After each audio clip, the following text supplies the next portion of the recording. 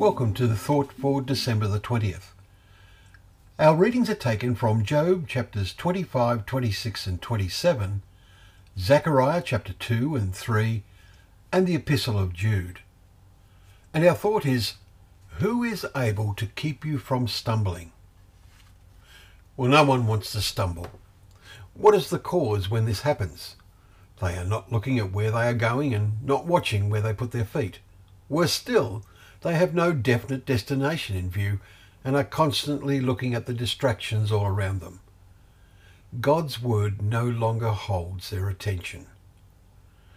I was really shocked once when a young man said to me, "This life is all I want.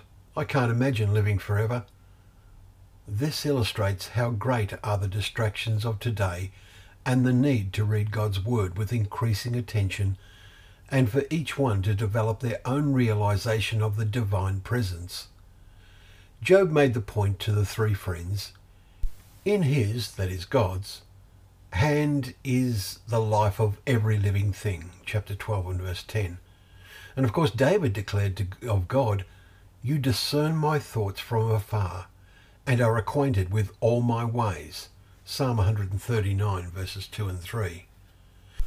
Our thoughts along these lines were provoked by the one chapter letter of Jude we read today. It is generally understood that Jude is another son of Mary and therefore a brother-in-law in the flesh of James, and with him a half-brother of the Lord Jesus. Not that relations in the flesh necessarily help.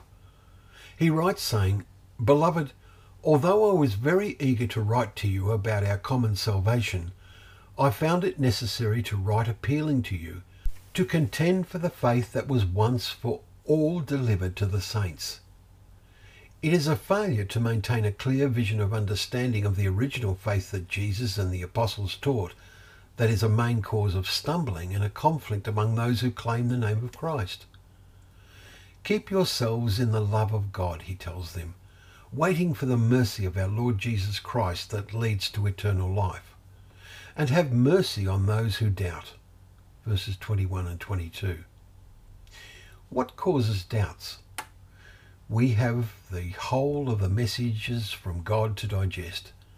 With them we can build up our understanding as a wonderful foundation for a real relationship with our Lord Jesus and the Father, who is able to keep you from stumbling and to present you blameless before the presence of his glory with great joy. Verse 24. Let us help each other to overcome any doubts.